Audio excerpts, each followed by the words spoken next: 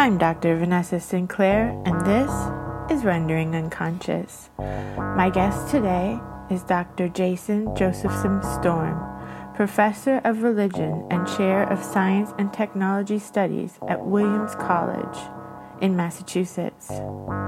His books include The Invention of Religion in Japan from University of Chicago Press, 2012, and The Myth of Disenchantment, Magic, Modernity, and the Birth of Human Sciences from 2017. His upcoming book is Meta-Modernism, The Future of Theory, also from University of Chicago Press. Links to everything can be found in the text accompanying this episode.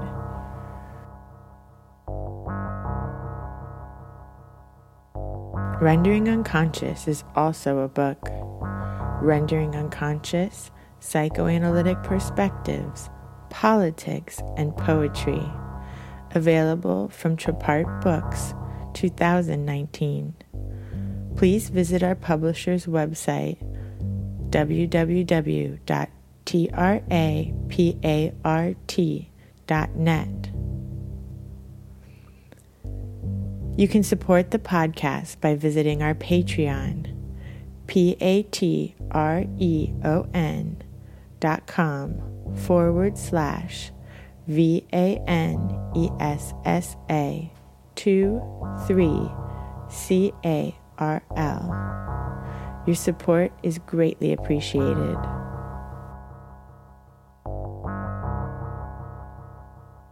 Hello there. So it's great to have the opportunity to talk to you and to be on your podcast. It's really fun for me to continue to get to talk about this book and things related to it. I've been up to my neck in the next project, so it's fun to kind of remember back and reflect back and help encourage people to think about this one and keep thinking about this and what was useful to different people about it. I want to apologize also for my COVID beard and hair. This is not my typical presentation, but it's been an insane summer. I'll just put it that way, and I'm sure I'm not alone in experiencing that. So here we are talking about a bunch of things: psychoanalysis, psychology, the occult, some of which is relevant to this project. But it sounds like you also have some interests and some background in that area too. Do you want to tell me how you came to be interested in those overlapping constellations? Sure. Well, basically, I trained as a psychologist and a psychoanalyst, but in my training, I kind of got all of my more magical beliefs trained out of me, as I think happens to a lot of people. So things that I was interested in my teens and early 20s, then, by the time I was done getting a PsyD in psychology, I was like learning the DSM and how to work in the hospital system and what kind of medications people were going to be on and all that sort of thing. And then there wasn't even really any psychoanalysis in doctorate psychology program. So then I ended up going to psychoanalytic training after graduate school, and was also pretty disenchanted with how much psychoanalysis, at least in the States, this was in New York, had gone far from what I had imagined it was and from all the psychoanalysis I had read, because everything in the training institute was really about ego psychology and making sure people were shoring up the defenses so that they could be good workers, basically, and testing the reality principle and denying the pleasure principle. And it was really not what I expected. So basically, once I was done with all of my training, then I could start reading books that I was interested in again. I had time for my own interest in other things. And I actually did a conference talking about the violence of the mental health care system and the medical care system after working in hospitals for years and years. So that was in 2015. And then after that conference, which was really, really heavy, very, very serious, then I wanted to do something more fun and creative. So then I started having these conferences on psychoanalysis and the arts and the occult.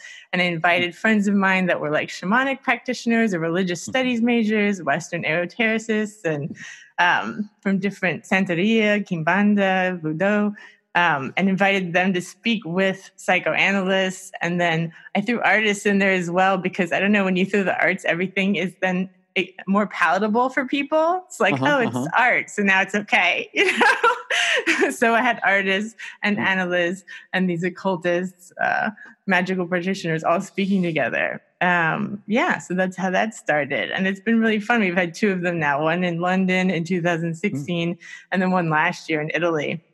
Wow. I mean, that sounds awesome. And it sounds like a good synergy of different areas, overlapping but interesting areas. Yeah, that's really cool. Exactly. And they were all the areas that I was kind of interested in and practicing.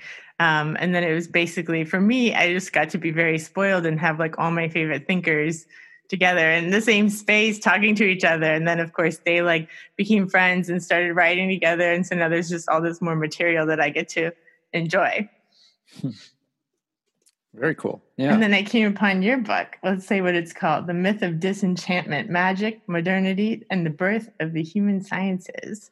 Yeah. And there's the cover with a very interesting mustached dude here. So maybe when I'm done with COVID, I can shave off the beard and just have the mustache or something like that. I know, I probably not.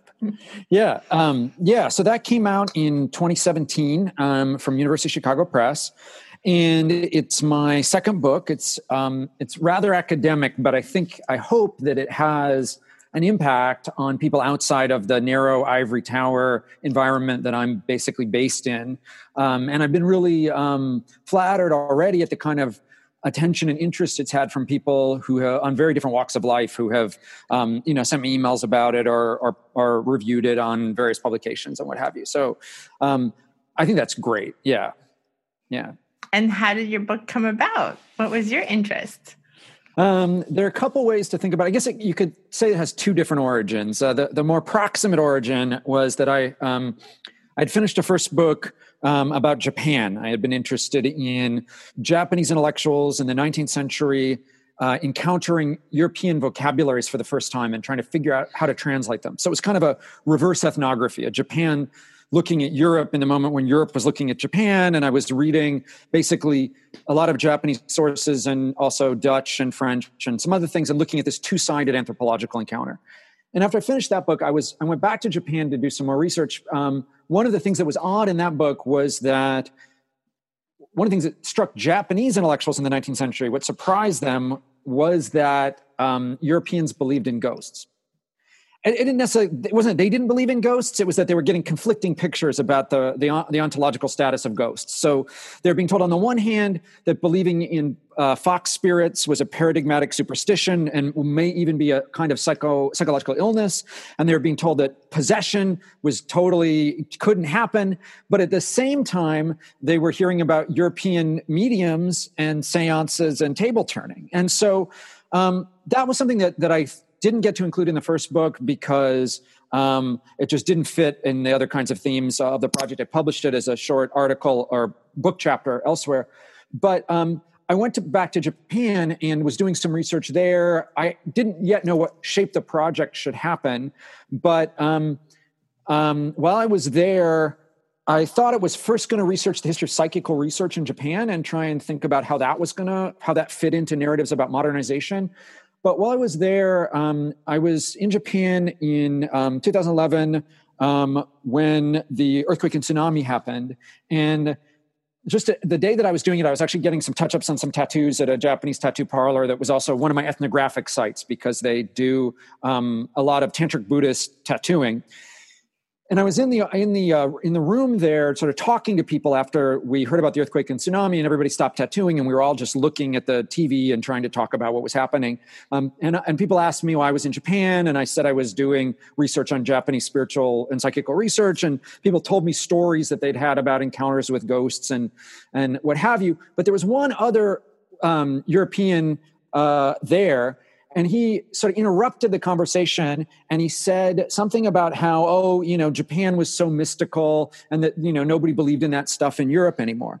And that really bothered me. And it bothered me because I knew a lot of practitioners today of various forms of Western esoteric traditions. And this is sort of the second origin of the project, is that my grandmother was a very famous anthropologist, Felicitas Gutmann, who went, so-called went native. That's not my formulation, but that's what people said about her, on the Poque Reservation in New Mexico, and came to believe in the reality of spirits and in various kinds of indigenous practices, the truth of them, basically. And I, from growing up, I was really close to my grandmother. She's probably why I'm a scholar of religion, insofar as that hat fits. When she was quite well known, and there would be these somewhat famous intellectuals, not people who are famous necessarily outside the ivory tower, but who would come through and do practices with her. And that got me to thinking, how unusual is this? How strange is it for academics, for anthropologists, later, philosophers, psychologists, psychoanalysts, to be actually interested in things like spiritualism, ghosts, and the occult? And where did we get this story that the central feature of modernity in the West was that people had stopped believing in spirits, ghosts, and magic? In other words, where did we get this, what I came to call the myth of disenchantment? And so, because I had to leave Japan, in part because things just didn't look good for the kind of research I was doing, and part because I didn't want to get radiation poisoning and all these other things, I ended up in Germany, and there I was able to do a good amount of archival research, looking at letters by, I did it in Germany, in France, and in England, looking at these famous people who had founded various disciplines, but also who had first articulated this narrative, or different versions of this narrative of modernity as disenchantment.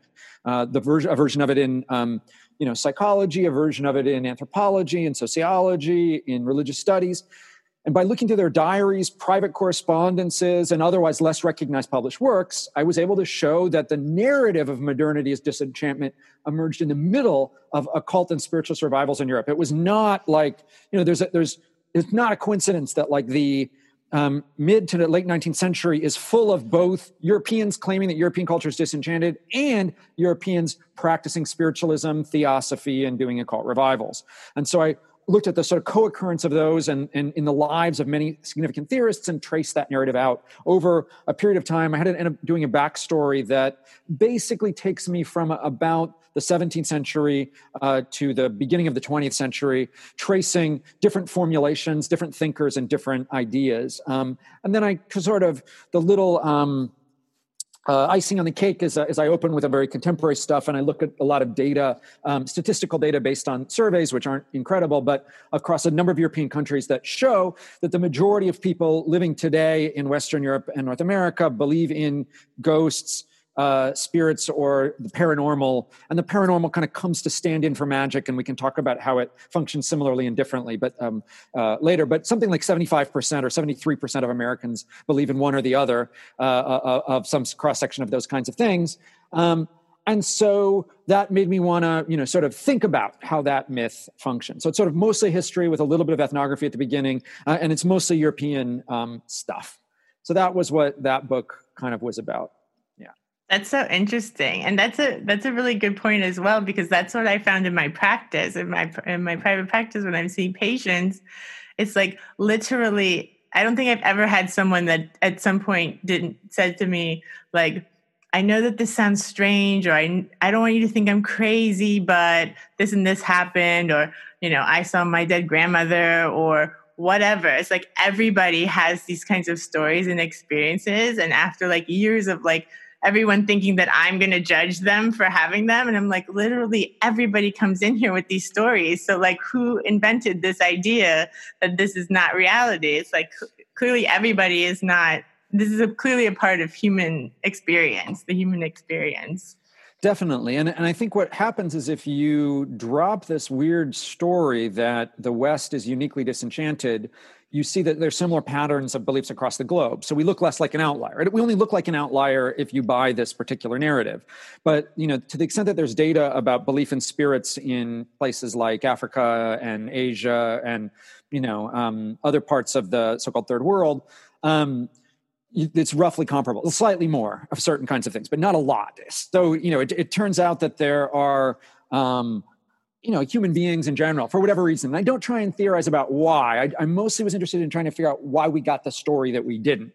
But for whatever reason, I think it's quite widespread, especially belief in things like spirits. And so anyway, so part of it was trying to analyze exactly that question. Well, how did we get the idea that the West was disenchanted? And then I locate that initially in arguments in German philosophy in the end of the 18th century, and how they kind of got amplified and became enmeshed in a bunch of disciplines, and why different theorists and even different occultists got interested in narratives of disenchantment. So one of the other interesting things is that a lot of the people who we associate with occult revivals, like I have a chapter on Aleister Crowley, for example, and another long, not quite full chapter on Helena Blavatsky.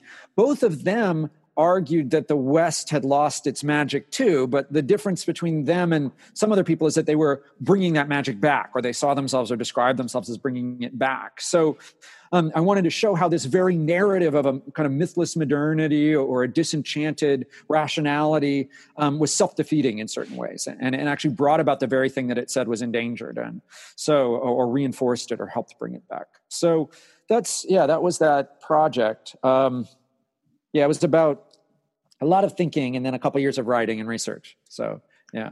And what is this you're working on now? I saw Metamodernism, the Future of Theory. Yeah. Yes, that is the book that I've just finished, actually. Like, I finished on Wednesday this week. So it was this crazy push for the last couple of weeks. But that's what I'm working on now. Or it'll still be copy edited, so I'll have a little bit of things. But I just got official full board approval of a revised version of the manuscript. So it'll be coming out in about a year. I don't have an official release date yet, but probably July 2021, give or take. And that's a very big departure for me because the two books I've done before have both been basically kinds of philosophically informed history or philosophically informed anthropology, more historical than anthropological. But and this one is the first one that's actually a constructive project. It's a programmatic statement, not where have we been, but where should we go? And what it does is it attempts to, there are different ways to describe it. I'm not yet as practiced at describing it in a short way, but it's basically, so there was this period of time in the humanities and social sciences, especially in the Anglophone world, where something called postmodernism was really huge.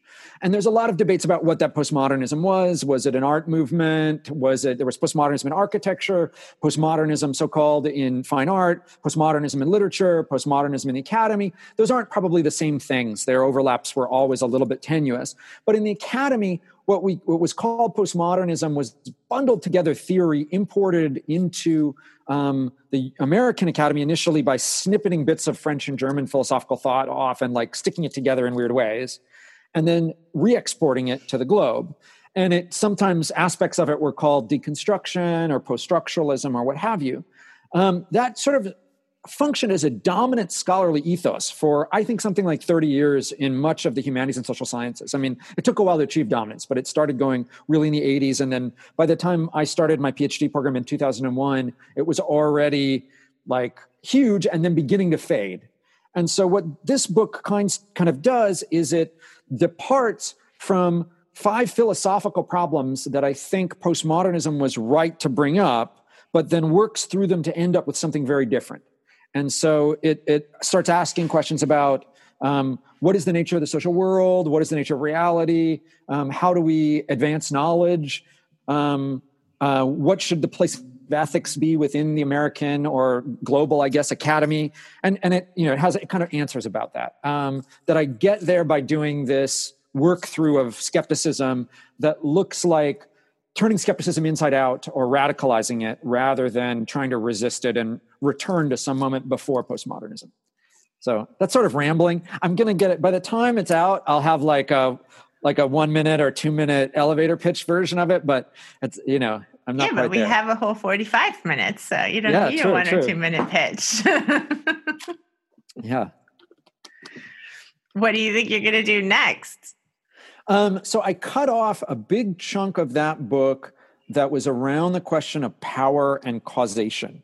So there's this really huge question about what do we mean about causes and causation. So in philosophy, many people thought that the Scottish philosopher David Hume had proved that causation was just subjective. But actually, there are a lot of reasons. I'm not the first to do this, but to think that Hume is wrong, that there is a kind of that causality is a useful category through which to think anyway, and it's not just a projection of human minds, but it's also not limited to a kind of mechanistic causation that Hume was getting this from Locke and from others, but this idea of causes as being deterministic, as everything having only one cause, that causes are, they thought, that this seemed to imply to many thinkers that humans were like robots or something like that, right? That version of causation doesn't work. But in the intervening really long period of time, there's been a lot more interesting philosophy about causation and recognizing kinds of causation that, like epidemiological causation or causation in physics that's probabilistic, that is related to, we could think about it in relationship to individual people and their decision making. I mean, there are a lot of different ways to think about causation. And so one of the aims of that project is to re-theorize what we mean by a cause in the humanities. And when we say something caused the French Revolution, what are we really saying? And one of the insights that put that together for me as a book project is that I think causation is a relationship to accounts of power, because we also have ubiquitous notions of power in the humanities and social sciences. We've gotten thankfully good at calling out power and privilege in different ways, but we've often done it with a very simplistic notion of power, where there's a Marxist thread of theorizing power, which has some utility to it. There's also a very strong Foucauldian theory of power, but most of that stuff is 70s or earlier. There's not a really good theory of power at this exact moment. And I think one of the things standing in the way is that a lot of ways of conceptualizing power are in terms of one person's ability to influence or cause or get someone to do something else. Get someone else to act in a particular way. And if you frame it in a particular way, that makes the problem of power a problem of causation. And those two things can come together. And by re-theorizing cause, it'll give us new insights to theorizing power. And so one of the things I'm doing in that project is putting that stuff together, kind of taking all the stuff on causation that I spent that was too long to fit into this book, and then now thinking a lot more seriously about its implications for a theory of power. So that's the kind of stuff I'm doing. Yeah, I mean, it's fun. I'm in a very enviable position. I have tenure. I've stopped giving a shit about what people think about, what I'm working on. And so I just am following these things that I'm passionate about. I'm letting them take me in ways very far from the original kinds of things I was focused on, trained to do in certain respects, although always within the realm of philosophy and history, basically. So not so crazily different, but pretty crazily different by the standards of very narrow and hyper-specialized academics. So, I'm always kind of trying to move and change and grow. Yeah, and it sounds like allowing yourself to be more creative in thinking.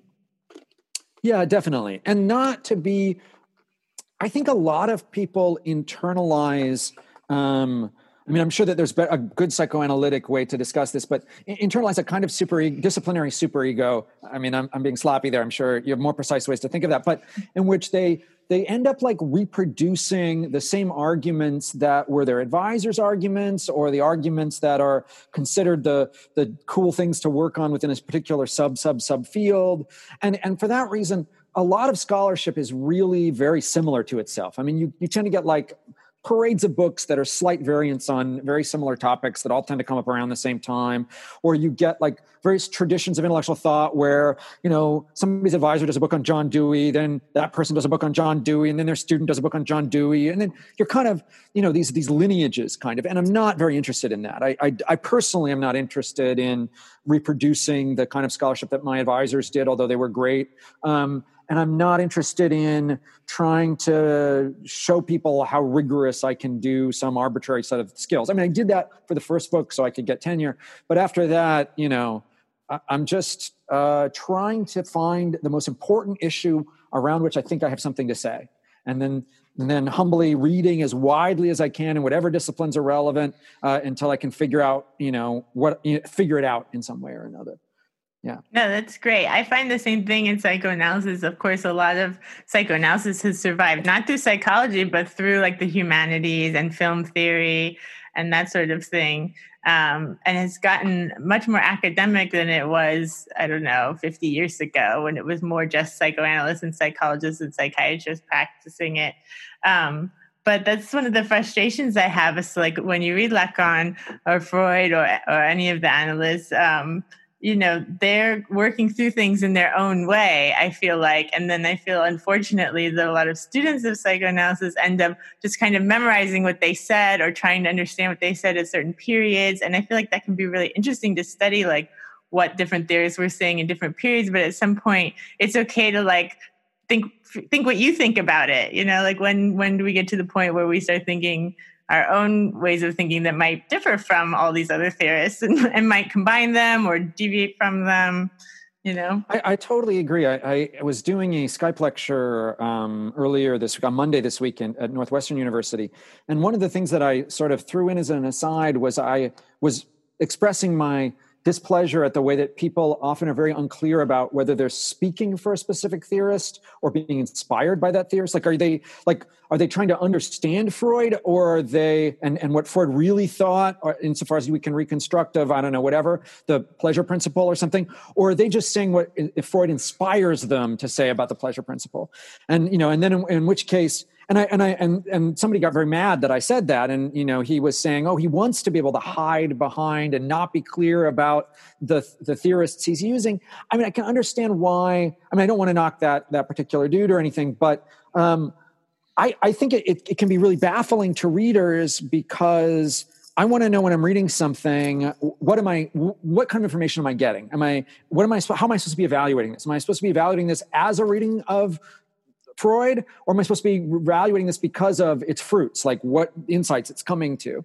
And I think if you're careful about which is which, then there's no problem at all. And I think, in fact, if more people were willing to do something without having to hide behind the authority of, named famous dead dudes or whatever, and could just say what they wanted to say, I think we would be happier. And at least we would be able to focus on the really parts of the project that are often the most important to people. I mean, I read so many books in which the one thing that the author really cares about doesn't occur until the conclusion, and so you've read 400 pages of some in-depth analysis or reconstruction of something, but only at the end do they let them actually, open up a little bit to say what they really think and feel, or what really drove them to the project in the first place. And so that's actually something I criticize in this metamodernism book, is that attitude toward the scholarly project that makes us try and repress basically our own most deeply held beliefs and passions, and so that they, and sort of obscure the constructive kinds of projects that we're doing. I mean, often we're in dialogue with other people, and there's nothing wrong with that. And I think, and often there are unclarities. I don't know sometimes what Freud or what whoever thought about, some particular topic, but so I don't want to make it seem too cut and dry. But I think people shouldn't feel compelled so much to hide behind masks. Yeah. Yeah, and I feel like there's a lot of time spent like justifying what you're about to say before you say it, but not just like a bit, but like you said, like most of the book is like justifying why you're about to say what you're going to say, or like why it has a place in the history of thought or whatever. And then what you actually say is like the last chapter, like you said. Yeah, exactly. Yeah, and that's a lot of waste, a lot of wasted hours and a lot of wasted writing and a lot of wasted people reading things that, sometimes the things along the way can be even more interesting, but it just depends. But yeah, I mean, it's strange. Like, I think the Academy has a tendency to reinforce quantity over quality also. I mean, that's the other thing. And I understand why, because the pressures for particularly adjunct people, the adjunct treadmill is brutal. The tenure track jobs are few and far between. I mean, I think that there's some really fundamental reforms we need to make in the Academy on an institutional level. But all of those things have contributed to make people just try and publish like crazy, even when they don't have much of an idea. And also to make people publish in safe ways, safe projects that just, are very defensively written. And I don't think that's any good. And also senior scholars who just write the same book over and over and over again. For some people, that's good. And you deepen your thought. And, I don't want to knock it necessarily. But for some people, it's just repetition. Like, why are they still publishing this? They've already published this book, 5 times. Why are they, Foucault's, these 10 years in Foucault's life, the next 10 years in Foucault's life, the next 10 years in Foucault's life, and you're only getting a little bit more information than what they did in the first book. Why is that? Why do they feel, what is the compulsion behind that? And I think some of that is a push toward productivity. That means, churning out a bunch of junk. ironically, by not focusing on productivity and just the joy of writing, I managed to find a little time every day to write, and I managed to get things written. But I think perhaps partially because I'm less alienated from what I'm reading and what I'm doing. Yeah, and I mean, from a psychoanalytic point of view, as a psychoanalyst, I love to see when people get that like spark of drive that makes them want to create, And I don't like seeing when people feel inhibited or feel like they have to justify what they're about to say. Because even in psychoanalytic sessions, I feel like even with patients that people are always like, well, I know I shouldn't think this, or I know I should feel this. And even in session, you can see people justifying themselves before they actually say what they want to say. And it's like, just say it. I just want people to speak more. Yeah, I'm not surprised. I think people have difficulty expressing themselves in different ways too. I think also there's people are afraid of being judged, and we live and there are different kinds of ways we can help create. I don't like this term safe spaces, but I understand some of what it's trying to get at, and I think the degree which we can produce safe environments for people or comfortable environments where people feel able to be open with themselves or open with others. I think that's really useful and really helpful. I try and do that in the classroom some, but it's a challenge, and the students know that I'm grading them. I would rather not be grading, actually. I'm sort of against grading, but the institution makes us do it basically. So, I have to jump through a certain number of hoops. But I think, I would make it all pass fail if I could. I mean, there needs to be some reason. I need to have like some stick so that otherwise other parts of their lives will get all the priority and they won't actually read the readings. But all I really want is to them to actually take things seriously and read them and then talk about them. But anyway, or write research projects if that's relevant or a skill they're trying to learn. Yeah. Anyway. Yeah. Conversation. How did you find your way into your field in the first place? Both of my parents are academics. I tried to do other things. I played rock music, punk rock music for a while. I was also I launched a film company shooting music videos that we were really bad about budgeting. We were actually losing money. We would shoot videos for, it took us a while to figure this out, like longer than it should have to figure that out. We were like shooting videos for bands. We were charging them what we could at market rate, but then we always had different supplies and different things and film stock. And then we'd be, the three of us who were in this weren't communicating super well. And we're just like losing money. None of us were good at the money side of it. And I was always good at the academic side of it. And so I kind of more fell into it. It was kind of a fallback. I applied to one master's program while I was finishing up with undergrad. And I thought, this is the best, master's program in this subject matter.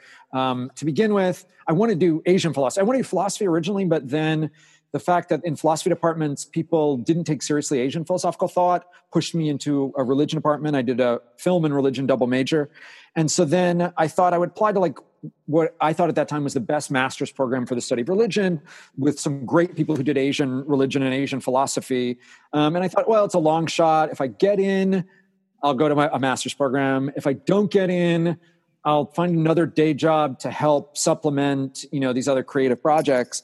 And I got in. And so I did that, and I tried to do all at once for a while. And that lasted until I had to start writing my PhD. And when I started writing my PhD, like all my time for everything that wasn't the dissertation kind of melted away. And then, the other side of it, and then, when I finished PhD, I did a dissertation on a topic my advisors told me not to work on.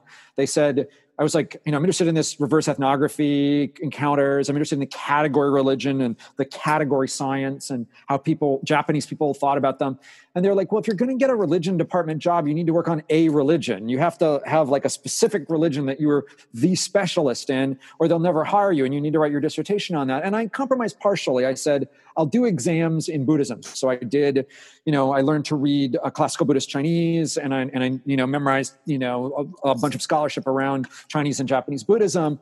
But then I just didn't do that for my dissertation. And I thought, well, I was kind of really naive. I applied, I applied for like very few jobs, and I lucked out, ended up with a tenure track job and got tenure. And so that, I ended up here in this small town in Western Massachusetts at the age of 29, having done nothing but school and some music and a little bit of film. And and then they were, for better or worse, they tenured me. So here I am. that's the way to put it. But I've kept alive some of the creative projects. So I DJ a little bit. I'm in the process of co-writing a novel with my wife, who's a novelist.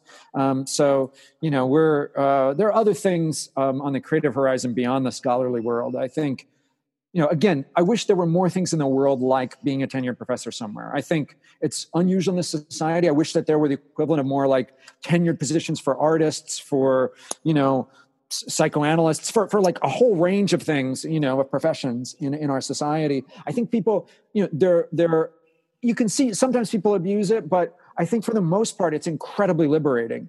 And I think that's when people are able to be both less alienated from their lives, but less alienated from their work. And because they don't have the same kinds of pressures on them. So, And they're able to think outside the box and be more creative in their thinking and their work. Yeah, which I think benefits people in general. I mean, I'm a big believer in the arts, and as well, and I just really think it's such a shame in the United States in particular how little the arts are taken seriously, how little funding there is for the arts, how much there've been various attempts to revive museum culture, but it's still mostly posh, upper class, people and school trips or whatever. I mean, anyway. There could be a lot more. I mean, I think even though there's a lot of complaints in Western Europe, my sense is that the Western European funding for the arts is better, like even though it's not as good as it used to be. I have, my French friends who complain quite a bit about how art subsidies have been cut in France, for example. But anyway, yeah, the US, it's especially a shame here. Yeah, they complain here in Sweden too, but compared to the US, it's like wonderful. So there's tons of funding. There's actual funding at all. Yeah. So that in itself is a difference.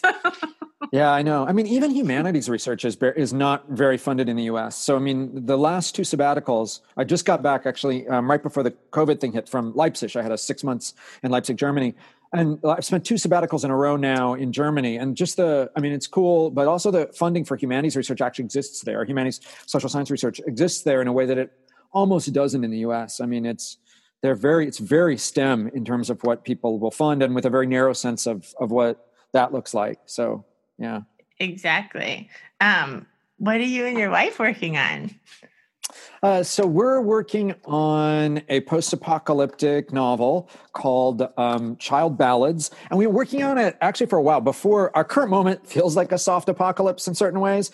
But we've been working on this now for almost 2 years. So it's called Child Ballads. It's inspired by a collection of songs of Anglo-Scottish border ballads collected by a man named James Francis Child he was a Harvard professor who went into the Anglo-Scottish border and recorded these very old ballads at the end of the 19th century. And these ballads, probably the most famous one that people still know about is Scarborough Fair, but many of these are they're these really fabulous ballads of love and murder and fairies and ghosts and all these kind of this sort of very late medieval, early modern world. And so what we've done in this novel, which is I think the first in a trilogy, we wrote it anyway, is we've set them in a post-apocalyptic Britain in the same area that the ballads were originally told, and we've adapted some of them basically into different stories with a set of 2 protagonists that kind of move through them. And so we're also, so I guess it's sort of a tales of love and murder in a post-apocalyptic Britain. And then the other sort of piece that gives it an extra hook that's not from the ballads themselves was the insight that a lot of medieval stories, and just like a lot of the ballads, the people who are committing violence and having violence done to them are children. So the Child Ballads is also reckoning with one of the protagonists as a child soldier.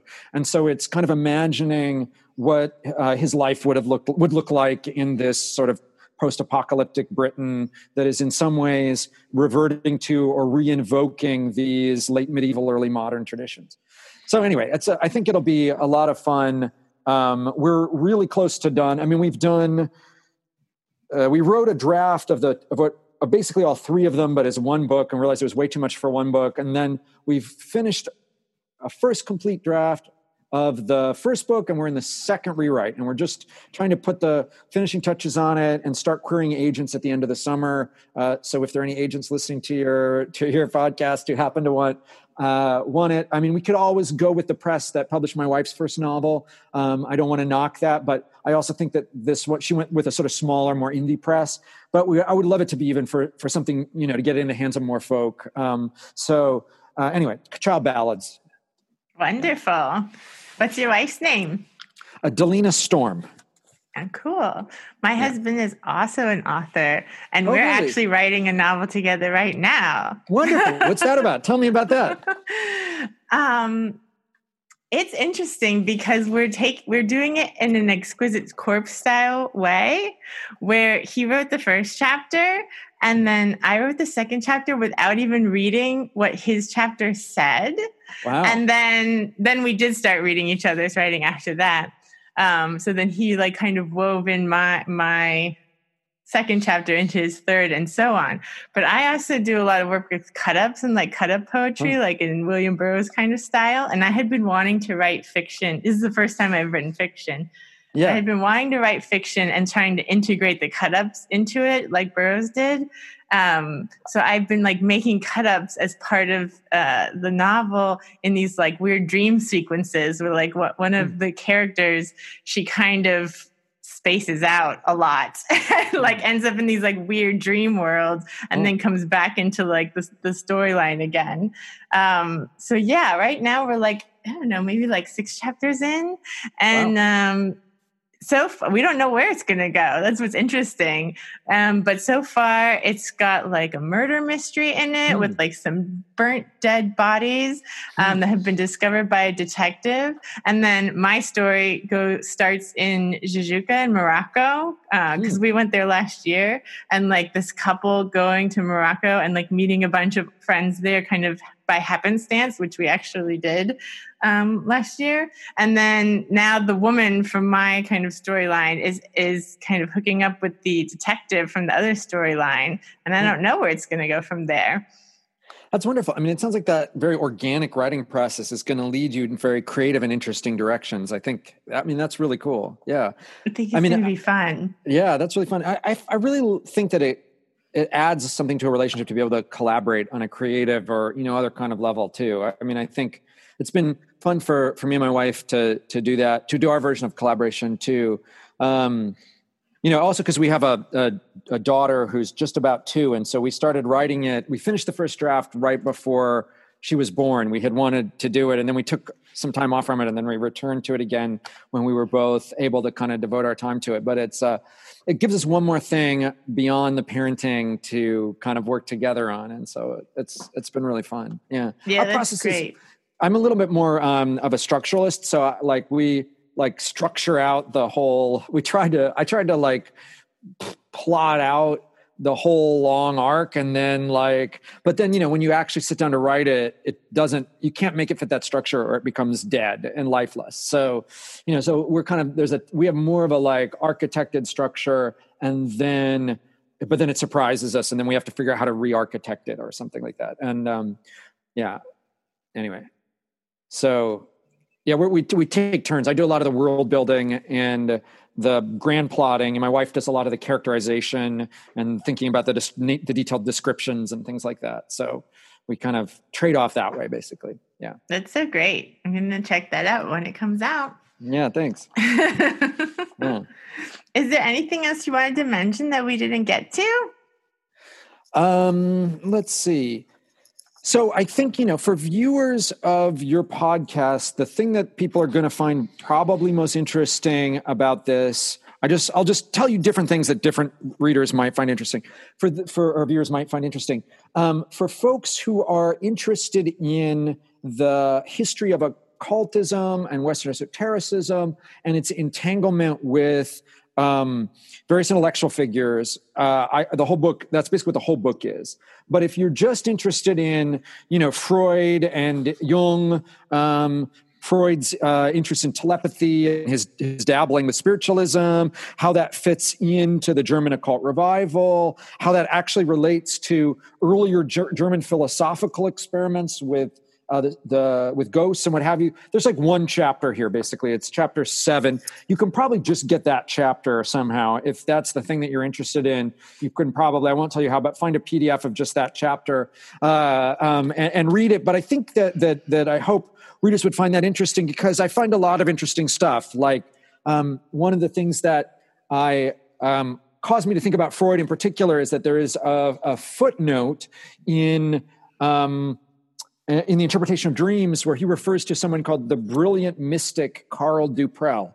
And Freud doesn't, throw around like brilliant mystic. That's not, something that you would have necessarily expected from Freud. And so I started wondering, well, who was Karl Duprel and what's his story? And part of what that chapter does is it traces that out, and it shows how Karl Duprel in particular was this very influential interpreter of Kant and also mystic, who used the term equivalent to the unconscious before Freud did, but who had a kind of Kantian, Schopenhauerian notion of something that you can also see echoes of in Jung's idea of a collective unconscious, but a kind of an unconscious that allows you to transcend the boundaries of space and time. That was one of Duprel's things that he's getting from Schopenhauer, but it's part of that conversation. So I traced that out. So readers who are interested in any of those sets of things might find them in that chapter of the book. And then otherwise, I think, it's sort of, historical. I think the complaint I've gotten, there are a lot of thinkers in here. So you may not care about them all equally. Know that as you go into it. But it provides sort of a historical thing in the first couple of chapters, and then a bunch of case studies, basically. So it was a lot of fun to write. There's a lot of fun, cool, interesting anecdotes in it. So, Who else is in there? So there are chapters on Francis Bacon is where I start. So and his interest in alchemy and his early attempt to describe basically a science of magic, what we call science. I mean, he's considered by some the founder of modern science, but he was interested in alchemy, and he was actually in a way trying to make what in his day was called magic into what we now call science. And so let's trace that out. And then I talk about how the French philosophes, Diderot, D'Alembert, and others had notions of natural magic and articulated ideas of a science of the spirits that was supposed to be part of the Enlightenment, not the enemy of the Enlightenment. Then the chapter after that is where it really gets into the origins of this notion of disenchantment and history of German philosophy. And I focus particularly on Hegel, and then on Schiller, Hölderlin, and Burckhardt. And I talk about how in the 18th century, German theorists got this idea that modernity was mythless, and what is myth, and how they define myth, and how they imagined that a myth had been evacuated from their particular historic moment. So I'll hit a few more. A chapter on the anthropologist E.B. Tylor and how he went to seances. A bit on the founder of religious studies, Friedrich Max Müller, and how his relationship to a famous French occultist named Eliphas Lévy. A bit on Helena Blavatsky and the birth of theosophy. A chapter on Fraser, James Gordon Fraser, a famous Scottish anthropologist and classicist, and his connection to a notion of a despiritualized universe. Then a chapter on how Aleister Crowley read Fraser's Golden Bough and turned it into a spell book. So it was the early text of disenchantment that then becomes a book of magic. Then there's the Kant Freud chapter. Then there's a chapter on the birth of critical theory, a German neo-pagan intellectual named Ludwig Klages, and how he influenced Adorno, Horkheimer, and Walter Benjamin. A lot on Benjamin there, because I'm kind of into Benjamin, or I was for a while. Then there's there's a chapter on the positivists, the Vienna positivists, Carnap and Neurath and others, and how they did psychical research, and how Wittgenstein was interested in mysticism. Then a chapter finally on Max Weber, which is where it sort of begins and sort of ends. Although people have mistaken this for a book about Weber. Weber is really only just a case study. He's just the one that formulates a particular phrase, die Entzauberung der Welt, the disenchantment of the world. And I show that he formulated that phrase while vacationing at a neo-pagan commune, and how he hung out with a bunch of occultists, basically. And then that's the end of the book. So, a lot. It's kind of dense. I seem to write these really long books, and then the press always wants them to fit in a certain page count. And so then I end up like, they kind of get freeze dried and sucked down to like a lot of dense material. Or at least I end up cutting a lot of examples, basically. So, and a lot of quotes, which is funny because I got into this. A lot of my early training is as a philologist, and so I got into this because I love to translate. And so, but almost the translations are always all the first thing that gets cut. Like, I'll translate the key sentence here or there, but instead of translating, pages of Weber's diaries, I just quote the one line, even though like in the first draft, I translate the whole thing, and so anyway, that's sort of the scholarly thing. And I cut a bunch of chapters that I published separately on Japanese ethnographies of Western spiritualism, for example, is one that's just come out. Anyway, that kind of thing. That's great. And a lot of these papers are linked from your webpage on the Williams site. Yeah. Yeah. So yeah, you can go to my Williams webpage. And I also have a blog, which is absolute-disruption.com. And there's some additional content related to the book. There's a description of the metamodernism book, which is very slightly outdated, but it's still there. And then there's also stuff related to the first book, and then some blogging about dystopia. I was really interested in this question of utopia and dystopia and what alternatives there are to capitalism, sort of. Anyway, so there's a bunch of that there. So you can also find that, or there are links to that blog on my professional webpage. If you Google Jason Josephson Storm, you'll find me. I think if you even go Google Jason Storm, you'll find me just on williams.edu is the relevant page.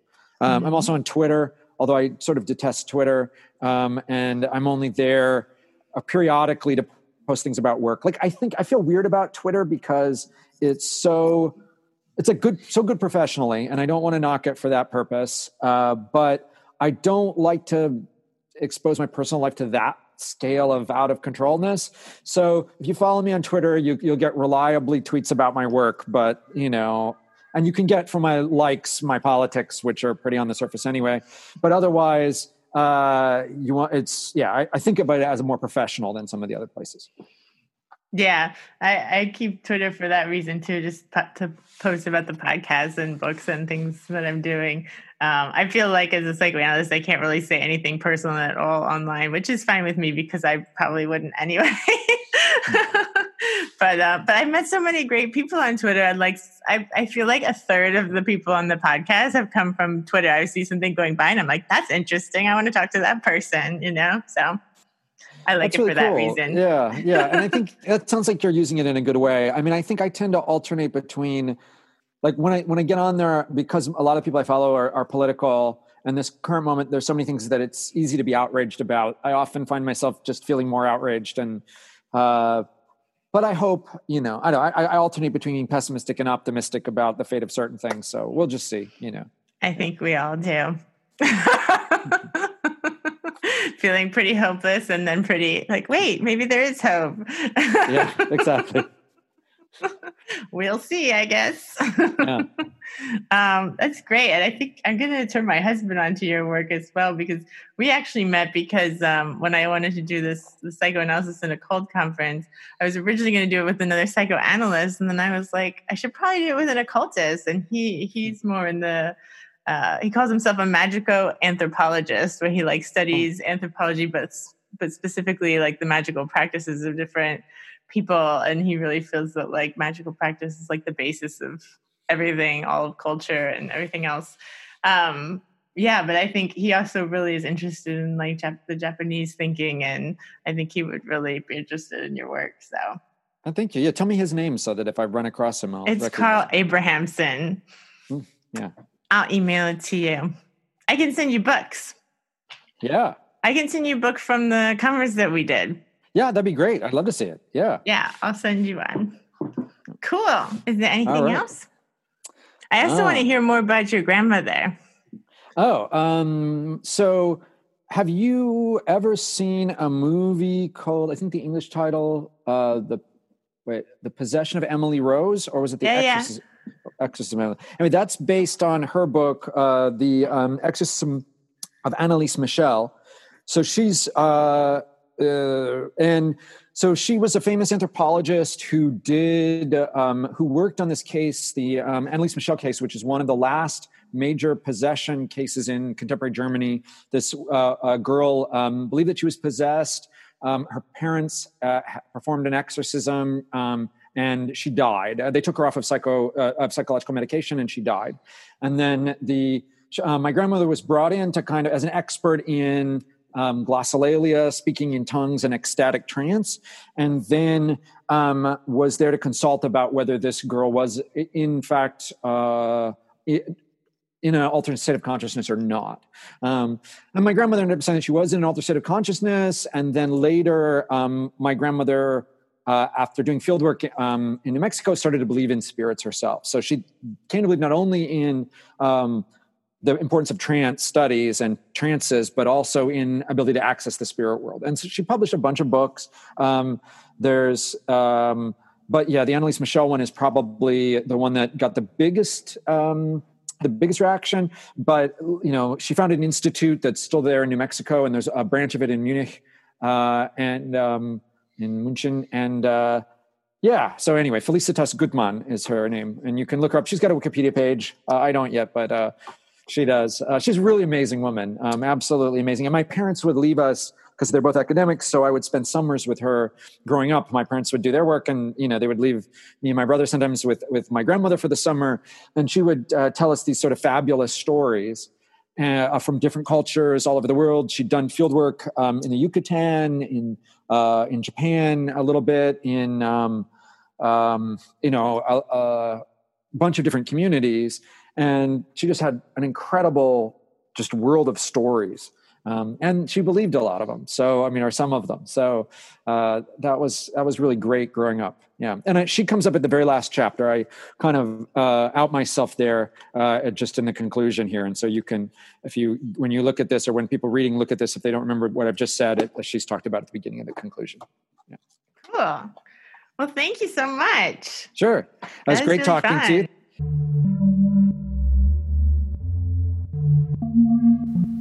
Thank you for listening to Rendering Unconscious.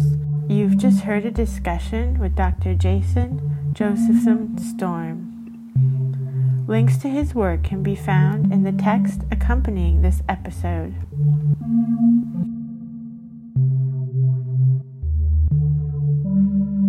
Rendering Unconscious is also a book. Rendering Unconscious, Psychoanalytic Perspectives, Politics, and Poetry. Available from Trapart Books, 2019. Please visit our publisher's website, www.trapart.net. You can support the podcast by visiting our Patreon, patreon.com/VANESSA23CARL. Your support is greatly appreciated.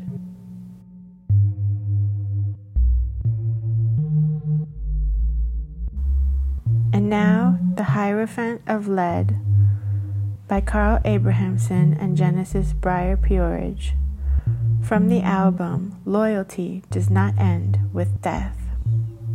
From Ideal Recordings.